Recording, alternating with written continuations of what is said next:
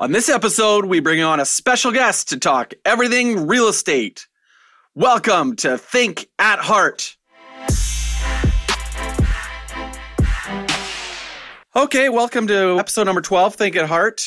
I'm Scott Goodfellow. This is Ben Hart. As usual, we're the Hart Investment Group. You can find us pretty much on every social media platform there is. Just search up Hart Investment Group and you'll find us in there somewhere. Same thing on the World Wide Web, as they call it. Just Google Hart Investment Group and you'll find us there too. The thing I always forget to say too is you got to like and subscribe these videos if you're watching on video. It helps us get found more, so that'd be very helpful if everybody could do that. And if you're listening on audio, if you give us a 5-star review. Okay, now that that's over with, I have mixed emotions about this episode. Ben, as you know, I came from real estate. I spent 20 years in the industry. And from an industry standpoint, this episode is kind of like, when the ex-girlfriend meets the new girlfriend. That's true. And it's kind of that awkward moment. You're the new girlfriend, right? Exactly. From industry standpoint, let's be clear about that. I'm just not sure what side to take. Yeah. They meet and you're like, oh, hi, Yeah. So it kind of feels like that. So it might take me a while to ease into it, but here we go. Without further ado, I'd like to introduce our guest, Renee McNeil from Mortgage Brokers Ottawa. Hi, thanks for having me. Yeah, great to have you.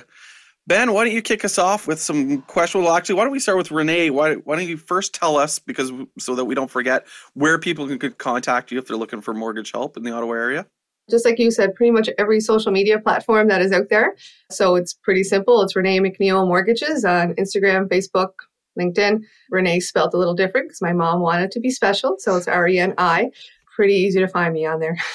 Awesome. Yeah, I've been calling you Rennie since I found out that we're doing this. So we'll try to get it right. You're not the first. I'm sure you get that a lot. Yeah, exactly. A lot. Yeah. Exactly. Okay, so why don't you start off by telling us a little bit about yourself and your background? I've been in the finance industry for about 15 years now, previous to being a mortgage agent, which will be 3 years in May, actually. My previous life was with a large financial institution where I did a little bit of everything, financial advisor on a lower scale, not quite the same as Ben here for sure, but jumped into management after that. And probably that was something that helped me gear towards wanting to be self-employed at the end. Went out and joined Mortgage Brokers Ottawa, like I said, just about 3 years ago, and been loving every second since. Awesome. So you're kind of like on the other side, right? Like from the industry X standpoint, like we're the X. We are kind of the from X, the industry side. Yeah. Right? Oh man, this is like a weird thing. So the role that Renee left before she became mortgage agent, the manager that was in there now also just left and did the same thing. I'm wondering, that's like the hot seat. Yeah. Just to get rid of it. Yeah, no kidding. Yeah. Man, maybe we're in the wrong industry, Ben. Maybe we should become mortgage brokers. Who knows, maybe by the end of this. Well, maybe. That's what I was going to say. Maybe by the end of it. Yeah. Okay, Ben, why don't you kick us off with the questions there, and I'll jump in with sure. Yeah. Insights. Yeah. Renee and I have known each other, I'm going to guess probably 10 years or so now. So we've worked, certainly in our previous lives, we worked together on working together with joint clients, and we also often did joint events together, and certainly have a high amount of respect for Renee, and she's also done personal business for us as well on the mortgage side. So excited to have a good conversation with you tonight and see where it goes. Obviously, I get lots of conversations with clients about real estate, and one of those challenges is not to get into an argument with them, just trying to find out what it is they're looking for. And so this should be great. Housing market's been on fire, and certainly look forward to having a discussion with you tonight. So I'd like you to start maybe and really kind of just tell me a little bit about what Mortgage Agent does, what kind of role there you have, and what it is that you do right now. A mortgage agent benefits, and I get asked this question quite a bit because a lot of my previous clients from my other institution still reach out to me. So, it's kind of hard because when you're somewhere for 11 years and doing mortgages for these clients, they always think that that specific location is the best, and they don't necessarily see the benefit of what I'm doing now. The big thing is kind of a one-stop shop. So with one application, one credit check, I can shop around for my clients at over 60 different lenders that I have access to. Another big benefit as well is, there's the A lenders, the big banks with people with perfect income and perfect credit and, some established history for themselves. But not everyone always fits that bill. A lot of self-employed people, try to claim as little as possible on their taxes. So it makes it harder to get, especially into the Ottawa market today. Sure. We have different categories of lenders that we're able to use. So it's not just kind of a one product, one box type of solution that I have. So it's great because I can pretty much get anybody a mortgage. It just might look a little different than the standard people are used to. Yeah, for sure. I didn't even know there's 60 lenders out there. Way more. Yeah, way more. Okay. I thought there was 6, right? All the big banks and that's it. Yeah, exactly. So who are all the lenders? Like besides the banks, like who else is the one that comes to the market? Name them alphabetically. How long do we have? There's a lot of what people would call monoline lenders, trust companies, credit unions. So, there's the alternatives out there. And we have MCAP, which is a big kind of monoline lender. So meaning they only do mortgages. And a lot of those times I kind of gravitate towards some of these lenders because they can pass along some lower interest rates to my clients. Their prepayment penalty calculations are much more favorable than the big banks. And they have all the same perks that kind of the big bank lenders do. So I could list a million of them, and I'm probably going to get in trouble with some of my favorite lenders for not mentioning them. But there's definitely lots that I have access to. Yeah. So since you've worked in the business a long time, how different is this market today than it was, 10 years ago? What's happening? What's going on right now? I can see a difference even from 3 years ago when I started. 3 years ago, we weren't waiving conditions on almost every single offer a client was putting in on a home. These days, if we tell a client they can't waive a condition on their purchase agreement or their offer of purchase, they're out of it. Like there's no way that they're winning. So it's a really, really tough market. It changes by the minute. We see rate changes multiple times a day over the past year, especially with everything going on. Some regulation changes have happened. Lenders gotten a little bit more strict with documentation and income confirmation and things like that. So 10 years ago, I would say, oh, you're working? Perfect. Give me a pay stub. Here's your mortgage. Have a great day. I basically need blood tests these days. It's crazy. I'm familiar with that as well. Yeah. Yeah. Maybe I could just jump in to add to that, Ben. I was just wondering how it works now because you're in situations where there's multiple offers. Well, as far as the appraisal, right? Because that's part of what you do. You have to get an appraisal. So you see some places in Ottawa going for $100,000 up to $400,000 over asking price. How does that affect? Like, you have to get an appraisal before a mortgage, right? Typically. And will they sometimes deny it if they don't think the value's there, or how does that work? Yeah, we've seen that. So typically, if it's a high ratio mortgage, so a purchase with less than 20% down, the default insurer, so Seguin, CMHC, or Canada Guarantee, will do an appraisal on their own on the back end. So that's kind of a little bit simpler for my clients. If it's 20% down or more, so a conventional mortgage, some lenders will want to have an appraisal to make sure the value is accurate. So at those situations where we know we might want to waive the financing, we're preemptively going in and maybe doing an appraisal ahead of the offer if the sellers will allow it, so that we know the value's there. Because if we waive all financing and a lender comes back, or the insurer for that matter comes back after they've waived and said, we want to make sure this value is as you're purchasing it for, and it comes in less, the client is responsible to pay the difference in their own cash or savings, whatever it is. 3 times in the last 2 weeks, probably. Really? So it is happening. Yeah, it's getting a little crazy. I find appraisers are getting a little bit more cautious. When this all started, they were just 9 out of 10. The appraisals will come in at what the purchase price was. They're just kind of, okay, someone bought it for that, it's worth it. But lately we've seen them come in 40, 50,000 under what the purchase price is. So lenders will always take the lower of the purchase price or the appraised value. So does the appraiser have any liability there? I'm sure they do. I mean, I don't know their back ends, but they do. I mean, if the value is not there, it just simply isn't there. They answer to some type of regulatory board as well. So they definitely have to make sure they make that the value is accurate. Yeah. I don't remember a time that I've ever seen seen this kind of action in the market. So I'm sure it's interesting for you. It's busy. Just on that vein too. So just to follow up to what Ben said there. So are you expecting maybe because there's been such a rush to the market, maybe a correction in the near future, or do you just expect it just to stay on the rope it's been on? It might be an unpopular opinion, but I hope not. It's tough. I mean, we do see values increasing dramatically. On the conversations that I've had with some of my partners, I think Ottawa's a little bit behind some of the other major cities in Canada anyway. So we're kind of playing catch up to that.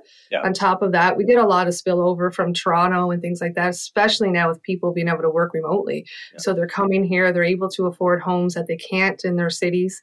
We might see a plateau a little bit, maybe. In my opinion, I don't think so too much because the demand is there. Like I have people that have been looking for homes for 3 years and they can't find one. So the demand is there. Yeah, I was talking to my brother who's a real estate agent, Jordan Goodfellow Real Estate, shameless plug, keep the change.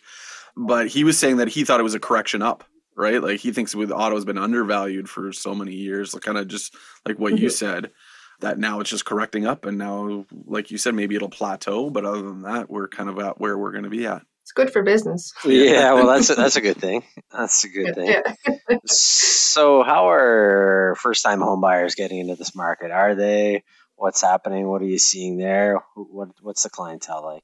Some are and some aren't. Yeah. You know, if they're on a strict budget, and I mean, $50,000, $60,000 is a fantastic annual income. Yeah. But I mean, you can't afford a home on that anymore. Even the condo prices, because the condo fees can be huge in the city. It puts them right out of the market. Mm-hmm. I'm seeing more and more where family members, particularly parents, are helping with the down payment. Gotcha. So they're giving the down payment to be able to get in that price range that they need, and or they're co-signing. They're going on the mortgage because without it, they're not going to get in. It's one thing too, though, having the down payment and being able to get into the market, but it's another thing also being able to afford those monthly payments. If you're getting a condo for $300,000-$400,000 or a townhouse for $500,000 or $600,000 in the West End, those payments, if you're making $40,000 or $50,000 or $60,000, that'd be pretty tight squeeze, I think. Yeah, it is. I mean, the good thing, you know, everyone's worried that we're going to overextend everybody. They're not going to be able to afford the homes and the mortgage payments that they have when rates do start going up. But, you know, since 2016, when the stress test came into effect, we qualify everybody on 4.79%. So, you know, if I'm giving you a mortgage today at 2%, to see that rates are going to go up 2+% over the next 5, 6, 10 years. I mean, it's possible, obviously, but, you know, we've been qualifying people at that higher rate to try to shelter them from not being able to afford it when things change down the road. Yeah, so that's a good point. So maybe clarify a little bit what happened with those changes. So I think not everyone's familiar with what that means and what you're talking about. In 2016, the regulators decided to put in some different rules for us to kind of shelter us from what happened in 2008 and what was happening in the US, where people just literally couldn't afford their homes anymore when interest rates went up from what they originally signed on their mortgage agreements. So they put in what they called the stress test. And it, at the time, I think it started at 5.25, to be honest. And they just tried to say, okay, so if we put someone in a mortgage today for 3%, and in 5 years, when they're up for maturity, if it's gone up to 4% or 5%, we want to make sure that they could still afford it. Mm-hmm. In the industry, I mean, we all think it's a little bit of overkill for that. Yeah. I mean, that is a big jump on qualifying rates anyway, but it is to protect the clients. The difference is, if someone gets used to paying $1,700, $2,000 a month, even if rates don't go up to 4.79, if they even go from 2 to 3, 3.5, that's a big jump in payment. So there are people that can get overextended, but it was basically a set of regulations and rule changes back then that they put in place to try to shelter us and make sure we didn't crush the market, I guess, or crush people's incomes. Yeah, for sure. So when you say afforded, I mean, I still think people don't completely know TDSR, GDSR. Like maybe you can tell me, describe what that is, and maybe give us example of what that means, and so that we can maybe simplify it for people? So TDSR is total debt servicing ratio. And basically what that means is your monthly income versus your monthly liabilities that you have, including your mortgage payment. So monthly liabilities that we factor in are car payments, student loans, lines of credits, credit cards, personal loans, basically every type of credit facility that reports to your credit bureau. GDSR is just the home expenses. So if there's a condo fee, property taxes, heating cost, and we have to have a certain number. So GDS is at 39%. So you can't be over 39% of your income versus your home debt. And TDS is 44% maximum. So you can't have, your total debts with your home expenses higher than 44% of your income earning. Is that your gross income or your net income? Gross. Gross, okay. Which is another factor too, right? Because we don't see our gross. So. Nobody does. No. Yeah. So that's a good point. So what that 2% buffer that you put on, or that 4.97 that you say, yeah, your debt scores have to be under those ratios in order to qualify. Is what you're saying? That's on A side of lending. So big banks, A lenders. Now, if you're self-employed and you don't claim that much income because you write off as much as possible, there's options where we can still get you into a mortgage, but we might have to go what we call alternative or A- or B lending, as you would hear it. And they're lenders that will take on slightly higher risk mortgages or profiles. Yep. So in turn, they will charge you a higher interest rate and charge a lender fee. So kind of a commitment fee for going with that lender. So it's not, everyone doesn't have to be within those ratios, but you have to be if you are less than 20% down or want kind of those low rates that you Google online. So if you go with the alternative lender, we'll call them, what kind of a difference would it make? Obviously, I'm sure that's going to range a lot depending on your credit quality and things like that. But are you talking like you go from a 2 to a 7, or what's it look like typically? You're right. It does range depending on the overall situation. It's case by case. But I mean, we have some alternative lendings right now, private B lendings. Sorry, not private, but B lenders that I could probably do 2.99. Okay. So it's not a big difference where, I'm doing a conventional purchase right now for 2.2-ish, but it could go up to 4. Okay. It could go up to 4% depending. Yeah. And on top of that, behind that, I guess, third option would be private lenders. So that's when you're way outside of the conventional box. Sure. And you still need to get a mortgage. They can range up to 7 to 10 to 11% depending on the situation. So do you privates as well? I do. Yeah, I do. Okay. So would privates be corporations, individuals, or what? Like typically would you lend? Okay. Interesting. Yeah, so we have mixed, some mortgage investment corporations. So we have a number of them in the city that we use. We have ours with Mortgage Brokers Ottawa, so Advance MIC. There's Magenta, Westboro. There's a number in the city. So they're what we would call our mortgage investment companies. And then there's strictly privates. There's lawyers that lend out money. So there's both options that you could look at. So would you do financing on more than just residential? Like would you do cottages and commercial? Do you do those kind of properties as well? Yeah, I can do cottages. We can do land. Yeah. Commercial, I prefer to refer off to one of my experts in the company. So we can do it. And I do refer to him quite frequently. He's been in the business many, many years and is the commercial expert. So I leave him to it. But yeah, I can pretty much mortgage anything. So we've seen the housing market take off. Have you noticed anything different in the cottage world? Because it seems like maybe that's a more mature market. Have you seen that change at all? Yeah, people are definitely trying to run into the city. They are trying to buy cottages or buy land to build down the road. So we are seeing more and more cottage properties, and we're seeing the prices in them jump like crazy too. So that's probably a tougher market than residential within the city, to be honest. So how do you lend against the cottage? Is it the same kind of rules? Yeah. Kind of, yeah. It depends. So we have what we call like a 4-season cottage or a 3-season cottage. So if it's 4-season cottage with year-round access, it would be the same type of lending as your residential home here in the city. If there is a 3-season, so maybe it's lake water intake. So, in the winter, there's not going to be any water intake. If it's not insulated or heated, it'd be considered a 3-season. Then we use one of our default insurer programs for that. So you pay a little bit of a premium with the lender, whether you're putting 20% down or less, you pay the premium either way.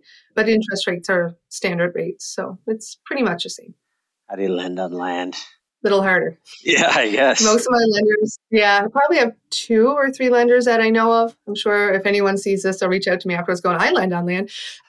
And usually they're looking for a 50% down payment on the land. Okay. Because, it's harder to resell. They don't have, the house to actually have as a collateral on it. So It's a little bit harder for land, but we could do it. So are you still seeing people use their first-time home buyers plan when they're buying houses? Do you see that kind of activity still? And maybe you could, I could certainly describe that, but maybe you could describe what first-time home buyers, because I still got clients and kids, they ask about putting money into their RSP versus putting money into TFSA. Maybe you could tell me a little bit about how that works. Yeah, so absolutely. We're still using the first-time home buyers incentive, first-time home buyers plan. So what that would be is if you have RSP savings, you're allowed to withdraw them. Oh, you're stumping me right now. $35,000 per individual. Yeah. 35 per individual buying the home for the purchase of a new qualifying home, and you have 15 years to pay it back. I used to rhyme that off super quick in the bank, but 15 years to pay it back. So you're kind of borrowing from yourself tax-free. So we are seeing it, but honestly, if it's a first-time home buyer and they're trying to get in the market a little bit younger, they don't have a huge amount. So those are probably the clients I'm seeing the parents gift it, but it's still being used. It's still a great program. Tax-free is just, tax-free savings you can pull out for any purpose whatsoever. So I think people still forget about the heart of the home buyers. I guess if you're a high income earner when you're young, which there's some in the city, obviously some of the tech people have hit it off pretty quickly. So it'd be in their cases, it makes sense to be maxing their RSPs and then pull them back out tax free. Mm-hmm. So yeah, there's been a few clients where they've had the savings sitting maybe outside of an RSP, a savings account, a tax free account, and we knew that they weren't buying a home for the next 3 to 4 months. And income there, it's very particular person, client that we would advise this to, but I would advise. Make the contribution, put your 20, 30, 40,000 in your RSP. As long as you're contributed to the RSP and it can stay in there for 90 days, we're allowed to pull it for the home buyers. So, you're putting it in, you're getting your tax break, and you're taking out and using it what you were for anyway. So it does, if I see that with my clients, I do advise them to do it that way. But usually by the time they come to me, they're making an offer and buying next month. So it's a little too late.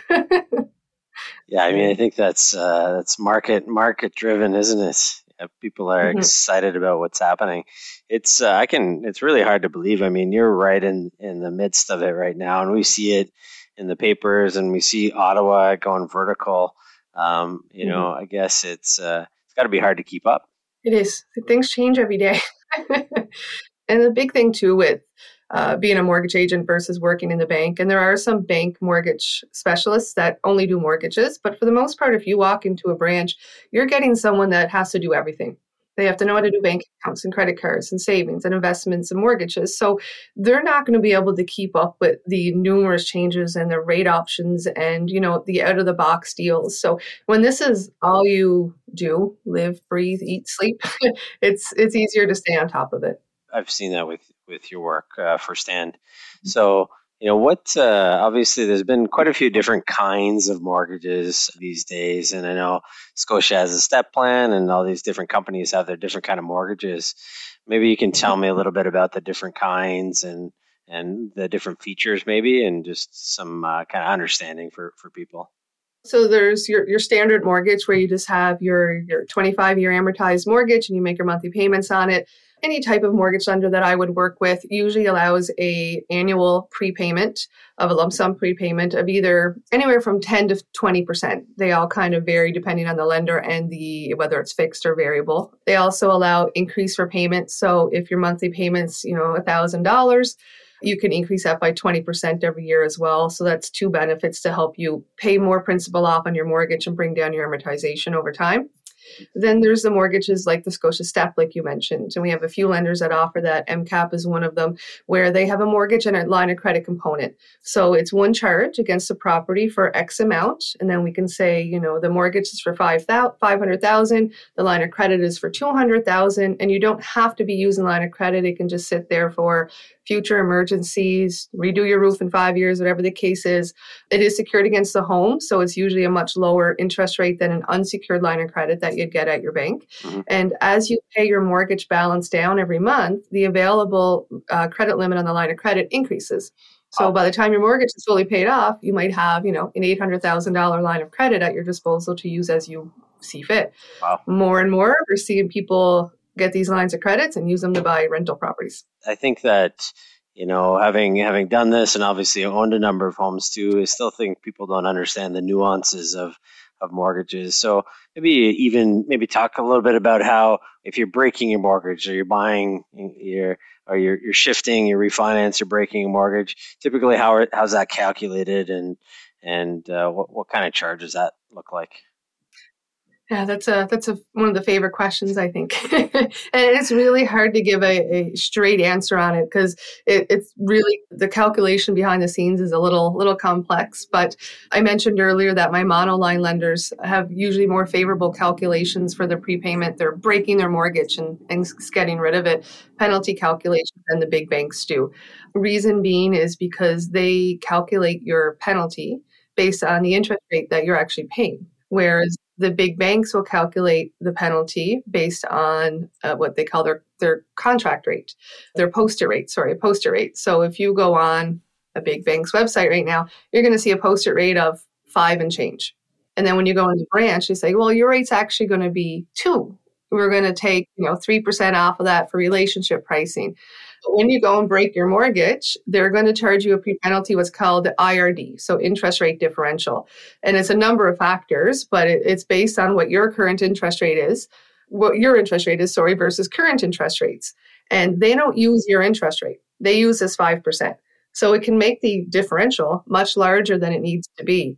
It depends on how far into your term you are, what your balance is. So there's a number of different factors there. It's a reinvestment rate, which you could probably speak more to than I could. So that's your standard. If you were in a 5-year fixed or a 3-year fixed or any type of fixed product, your penalty would be based off that IRD. If you're in a variable rate product, your penalty is based off of 3 months worth of interest. So it can be a lot less. It's a lot easier to calculate. You take your balance and your interest rate and figure it out. Or we can avoid penalties altogether. If you're just simply buying this house to move to this house, we can port your mortgage is what we would call it. So as long as the mortgage amount stays the same or is increased, and depending on the lender, you have a certain amount of days to do the buy and the sale, we can simply just move your mortgage over to the new address and avoid any penalties for you.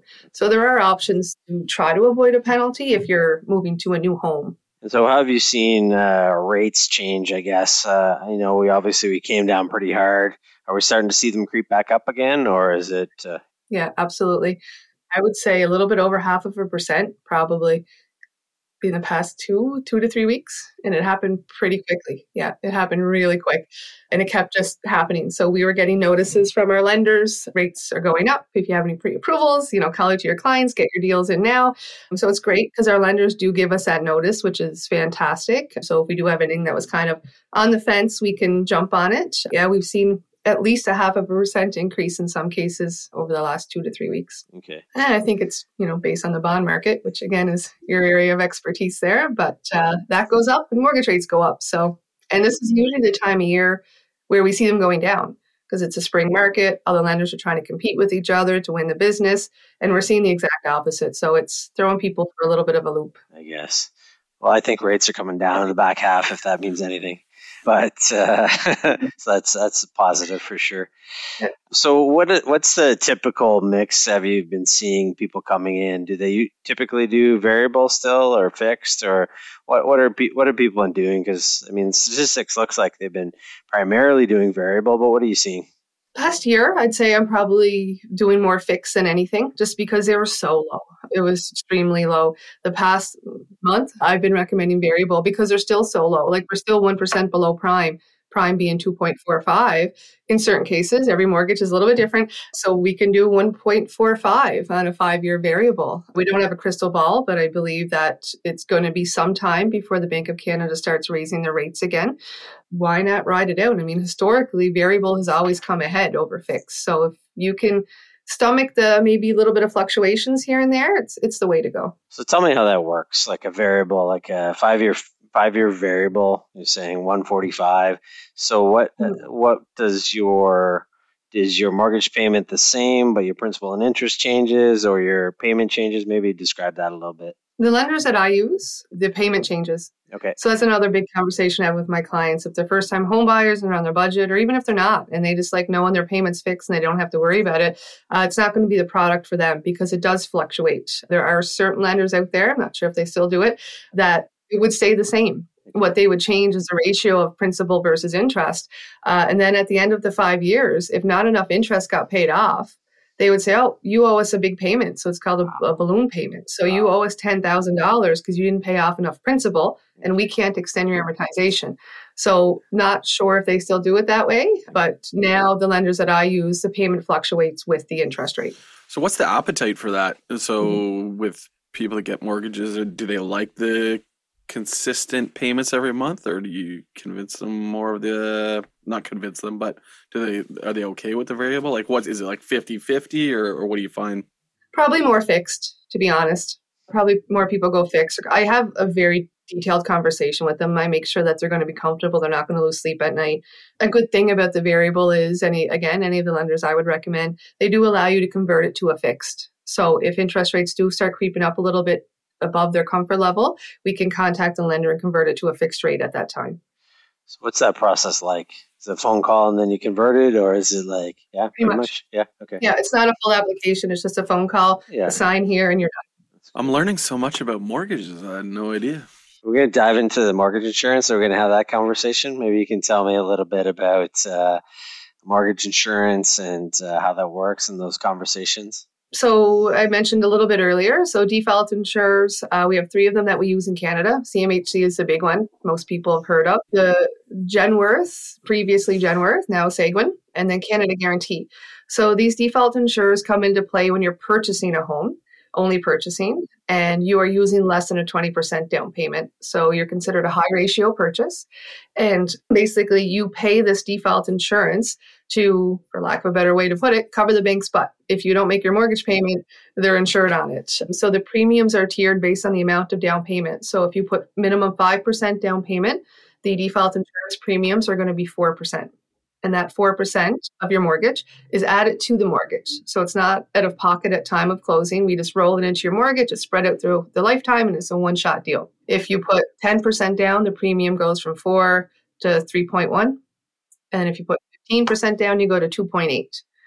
Anywhere in between those tiers the rates are still the same. So it doesn't really matter. But once you hit that 20 mark, you don't have to pay it. And the 3 different insurers that you say, is it static? Why do you choose a different one? Like how do you do that? What's the rationale? Some we don't have a choice. The lender gets to pick. So some of our like monoline lenders, they only use 2 of them, say. So we know if we want to go to one particular one and they don't use it, we don't go to that lender. There's been a lot in the media over the past year and stuff about certain default insurer companies. So they've, one particular, made some pretty drastic changes to some rules, I guess about a year ago now, that put some people out of the ranking with that insurer. So we have to request a particular insurer going into a lender. So they changed the minimum credit score. So normally minimum credit score is usually based up to the lender. So they look at the risk, and if there's a good reason for a low credit score, they can go to the default insurer and say, we like this file. This is what happened. We believe this client's going to be good.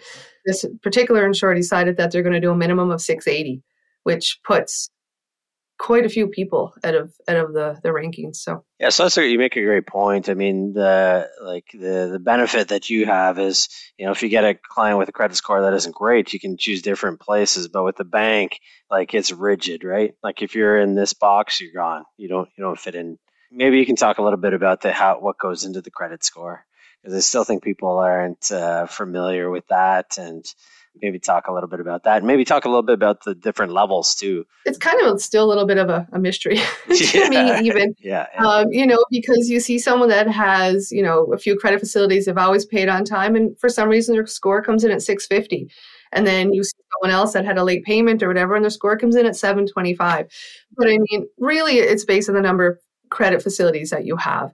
They like 2 to 3 different types of facilities, like a credit card. So that's a revolving type of credit, an installment, so like a car loan or a student loan repayment or something, or mortgage. It's an installment loan that you make. So they like 2 to 3 different types of facilities on your credit. Usually you like to see about a balance of 2,000 or more if you hold a credit card, because you don't ever want to go over, I think it's even dropped a little bit more, like 50%, but I always just tell clients, don't go over 70% of your limit. So if your limit's $1,000, don't ever spend more than $700 on your credit card. Keep it far away from that max limit as possible, because as soon as you start getting to that max credit limit, it's going to start affecting your score. And then if the interest charges come in at the end of the month and you're right at the max and then they charge you interest, you're going over the credit limit, that really hurts your score. So it's always good to keep it as low as possible. Keep credit facilities for a good amount of time. Like if you've had a bank card for 10 years and then you change banks for whatever reason, I recommend keeping that credit card because it shows history. So you've built a history of that credit card, you've had good payments, whatever the case may be. But as soon as you shut that down, that's gone. And then you're starting over from scratch with your new bank. So having long tenure with credit facilities is good as well. Credit scores can range from 0 to super poor is low 500s. Okay. The best in Canada is 900. Okay. We call that the unicorn. Probably seen 4 in 15 years. So it's funny when you get that, you're like, oh my God, I have to call somebody and tell somebody that this is happening. It's good to have a number of different facilities, and please make your payments on time. That's the biggest thing. Don't be a day late. Those 900 scores would probably be good clients for us, I think. Yeah. Good thinking, Ben. Good thinking. Scott, any questions popping in as we go through here? Oh, I got lots of questions here. You know, you're really just trying to get in the weeds of the mortgage broker industry here. Hey, you just keep asking those questions, digging a little deeper. I'm just trying to help people understand. There's lots of nuances within it. Yeah, that's why you're great. Yeah, you just go deeper than anybody else does. You know, it's great. One thing Renee mentioned, and Ben, maybe this question might be more for you, but maybe for both of you, is that Renee mentioned that there's times where you can pay 20% down on the principal of your home. But would we recommend, the Heart Investment Group, would you recommend doing that, or is there a better place to put your money? This is a great question. I think it's going to be a personal answer. Yeah, I mean, look, I'd say, you know, there's an easy argument to be made that if I can't do 1.45%, then I'm not doing a good job. So I would say in most cases, the answer is probably no, I wouldn't recommend it. But each individual client has their own goals and objectives. But, you know, if it's a simple comparison for me, they got a 4% mortgage, they're paying 4% on it, then maybe I'd consider it. But, you know, in today's market with rates where they are, typically wouldn't be a recommendation. Same. I mean, I tell clients all the time, I've had for years, and it's the same thing. Like you said, everyone's a little different. Some clients, it's just they want that mortgage gone and they don't care about anything else. But if you can sit back and look at it, a lot of my income property investors, they do the same. Like they want to buy the rental properties, put minimum down. They don't care that the amortization is stretched out to 30 years because it's just a part of their portfolio. They would rather take that money and invest it than pay down their mortgages. So I agree. Yeah, I do agree. It's a personal preference. My ex-neighbor always said that as long as I have a mortgage, I have a problem, right? So like he didn't feel like he was free until he was really debt free, right? And I think that's just a mindset that people have, right? And if they can't, you know, as long as they have that hanging over their head, they don't feel like they can be successful. So yeah, for sure. I think that a lot has to do with how you're brought up and how you think about money, and you know, I think age group makes a big difference too. You know, older people definitely don't like that mortgage. It feels like they have those flashbacks of paying 20% interest on their mortgages, and they don't want to ever feel at risk of that. But, you know, I don't think there's any risk of rates going anywhere. I mean, I think rates are pinned near zero for the foreseeable future. Let's take let's have a group discussion here. Let's take the actual somebody's home, right? Their familial home that they own out of the equation, and let's just talk investment property versus the market. What are some of the pros and cons? I guess we could see on that, and maybe have a bit of a debate here about what may be a better investment vehicle. Yeah, so look, I mean, I think that we can go at this from many different angles. I can talk from firsthand experience about owning a rental property previously, being a landlord, owning a triplex, and I can talk about a personal feelings around how that works. I think some of it has to do with I guess the question is, what's a better investment? The one thing that real estate always has versus investing is real estate has leverage. So to Renee's point, if you put down 5% into a house, you're only putting down 5% of the principal. And so the one thing I think that often doesn't get calculated in, if you put $1 million into a house and you put down 50 grand, you got $1 million asset. So if you went into an investment portfolio and you're able to put down 50 grand into $1 million investment portfolio, history shows that the markets outperform real estate. In the markets, you don't get leverage. You can't put $50,000 into $1 million investment portfolio and get exposure to it. So, I think that sometimes there's a misunderstanding around the two of them. Ben, you're arguing for the wrong side here. No, I'm not. I mean, I think if you do that comparison, if you think about it, I'm fine with it. It's great. No, but it's true. And you think about it, if you could take 50 grand and get $1 million investment portfolio, wouldn't lots of people do that? Yeah, great deal. Yeah. No, I agree. What? Yeah. Great deal. Well, I mean, they're going to make more money too. Yeah. But real estate grows because they get the leverage. And, people, I think, misunderstand the fact that if you're investing in equity markets, you don't have the ability to get the same kind of leverage that real estate gives you. So we need to create a product that can do that. I'm on the same page with you, obviously, a little bias on my side, but, it's having a tad bit, like a little sprinkle of, the financial advice background. It's a mixed portfolio for people. I mean, like you said, real estate's great to invest in. Who saw a stable, very low risk, 18% return last year? If you owned a home in Ottawa, you did. So it's a little bit crazy, but I mean, you can't obviously have all of your eggs in one basket. So, that's where you come in. It gets tricky. I don't know if you want to go down that rabbit hole with income properties, but it gets a little bit trickier as you try to dig into those, and they are a little bit different than buying your primary home. You saw those kinds of returns in real estate and in Bitcoin. You saw Bitcoin 400% return. So, but I digress. There's money to be made. I mean, definitely. I mean, real estate versus asymmetric returns aren't even in the same category. I mean, real estate has been a stable cash flow tool. It's different too from you're not comparing apples to apples, but the market definitely has those kinds of, Bitcoin, like you have those kinds of things that can return a multiple. You're not going to get that in real estate ever unless you hold it for 25 years. I think that it works from a rental perspective. It works for some people. As I said, we owned a property, and I'd never do it again. It just wasn't our thing. It's a lot of work, and you have to think about what you're doing, and also you need to be able to make the cash flow. Like if you're not handy, you got to be able to make the cash flow in order to pay for someone taking care of your property, and oftentimes that doesn't get factored in. I mean, I know there's a book out there written by a guy that used to work in real estate at CIBC World Markets, and he wrote a book about renting versus buying. I can't think of the name off the top of my head, but maybe we'll put it in the notes. And it's an interesting read, and he does compare the different cities across Canada and say, well, in this city it's more effective if you rent, or in this city it'd be better if you buy, just from the perspective of where the real estate market's at, and some of the inputs that go into owning a home that people don't typically think about. So I think that's a decent frame of reference to look at if you're considering it. What about from a mortgage standpoint, as far as investment properties are concerned? I know, what are some of the requirements as far as down payments, as far as what you look at as, I know there's cash flow plays into effect there as well, if they have multiple properties. What do you typically look at for investment properties? So right off the bat, the first thing I tell my clients is minimum 20% down.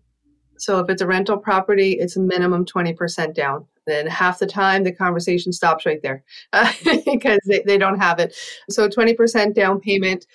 Lenders are going to put a little bit of a premium on the interest rate. As a rental property, it's deemed a little bit riskier to have vacancies. The person living in the rental property might not take care of it as much as you would if it was your home. So there's a little bit added risk there. So the lenders usually add anywhere from 0.15 to 0.25%, or maybe a bit more sometimes, to the standard rates for rentals. And then we have what's DCR. It's a debt calculator ratio. And basically every lender has their own. So every lender is a little bit different. So they take the mortgage amount, the mortgage payment, property tax, condo fees is applicable, home insurance. They have a percentage for vacancy. There's maintenance fees, things like that. So basically if you have a $2,000 rental income and your mortgage is $1,500, in your mind, you're going, I'm making $500. Not really, right? You have like the property tax and the maintenance fee. If the furnace blows, it's your job. So it is harder to qualify. And the big kicker is for the people that want to build the income property empires, most of my lenders top off at 5. So maximum 5 rentals. So it gets tough. And then you're looking at going into the B world for the most part for lending. So those rates jump up again. Maximum 5 rental properties per person? Yeah. Or per, I guess, owner? Per person. Per person. Mm-hmm. Why would they do that? Like some lenders allow it. Like Desjardins is a lender, they have unlimited. But it really depends. A lot of people want to put their income properties in a holdco, like a corporation name, for tax purposes. Out of my 60 plus lenders, I have one that I'm allowed to do that with. So it really narrows the options. It's tough. It's a tough market to get in for sure. Yeah, so I know, like, I helped a guy who was buying an 8-unit, and we had to do 4 at CIBC, and then we did 4 at Scotia because they wouldn't do them both at the same place. I mean, it's ridiculous. It's the same thing, but they didn't want to take the risk. So. That seems odd too. Like if they're Did they make them go commercial at all, or no? They let them get away with that. Yeah. It seems odd that when you get to those numbers that you seem like you're actually being successful with it. So why would they stop you there? I wonder. But I guess it's risk, right? It all comes down to risk. So do they get to use the cash flow from the property as part of their income? Does that go into? Yeah. 100%. If there is some. After all the calculations, like it'll pop at a number. One of our simplest lenders, basically they take the mortgage payment and they take 50% of the rental income. And that's what you use. So if you have a surplus, great, you add it as income in the income section of the application. If you have a deficit, then you have to add it as a liability on the application. So there's some lenders that are a little bit different, like there's a million different scenarios, but it's very rarely do we see a surplus on paper. Just the last question on that.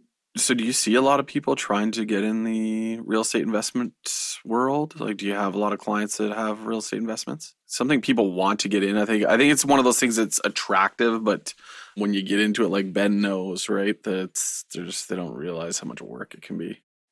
Yeah, it's actually a lot of young people I'm seeing trying to get in. I don't know if mom and dad's one of them. They wish they'd done it 20 years ago and they're wanting to do it, but it's young people that are buying rental properties and still living at home with mom and dad. So maybe it's a good strategy for them. But I know when I was that age, I wanted out. I just it's pretty amazing still the amount of people that I see trying to do it. Yeah, I think it's exciting. I mean, my wife and I bought a triplex when we were still in our 20s, I think, probably late 20s. It was the only way we'd get in the market. We wanted to be downtown. I was telling Scott earlier, some of the handyman work I had to do around the place wasn't up my alley. But if you can do your own work and do all those things, it's something. I think that's exciting and attractive for people to get involved in. But it ends up being a pile of work for sure. I wouldn't do it. I think this has been great. I was just looking over to see if there's anything I missed I wanted to cover with you. Was there anything else that you thought that people should know? Anything else that you'd recommend before we go? I think you've covered a lot of things and got into great detail. Really appreciate your time. Is there anything else you want to add? Not really. I mean, just if get a pre-approval. Talk to somebody. If it's not a mortgage agent, selfish plug, I'd be your best bet to go to. Talk to someone before you jump in and start looking at homes. Make sure you have your ducks in a row. And, don't be afraid of the rates. People are panicking right now because we're seeing 2.25%. When I started doing mortgages 12 years ago or so, they were 6%. Maybe more like 14 years ago. Yeah. So it's not a scary time. But yeah, talk to a professional before you start jumping into looking at homes, and make sure you got your ducks lined up. So just before we leave that, how long can you lock in that pre-approval? Like how far out can you go? Like if somebody does that? 120 days. Scott, I think we're ready to wind it up. All right. How do we normally wind this up? I don't even remember. We just click the button. Is that what you're just waiting for me to click the button and hang up? All right. Well, thanks a lot, Renee, for coming on. We really appreciate it, and we'll definitely have you on again. I wasn't sure, like, how was this gonna, fit in the investment world, but we definitely kind of linked it all together. So we appreciate you coming on. And again, if anybody's looking for you, it's Renee McNeil. What's your email address? At mortgagebrokersottawa.com. Longest email in the world. Type in Renee McNeil in Google with Renee with an I, and I'm the only one. Yeah, that's the best bet. Okay, well, that does it for episode number 12. Thanks for watching and listening, and we'll see you next week.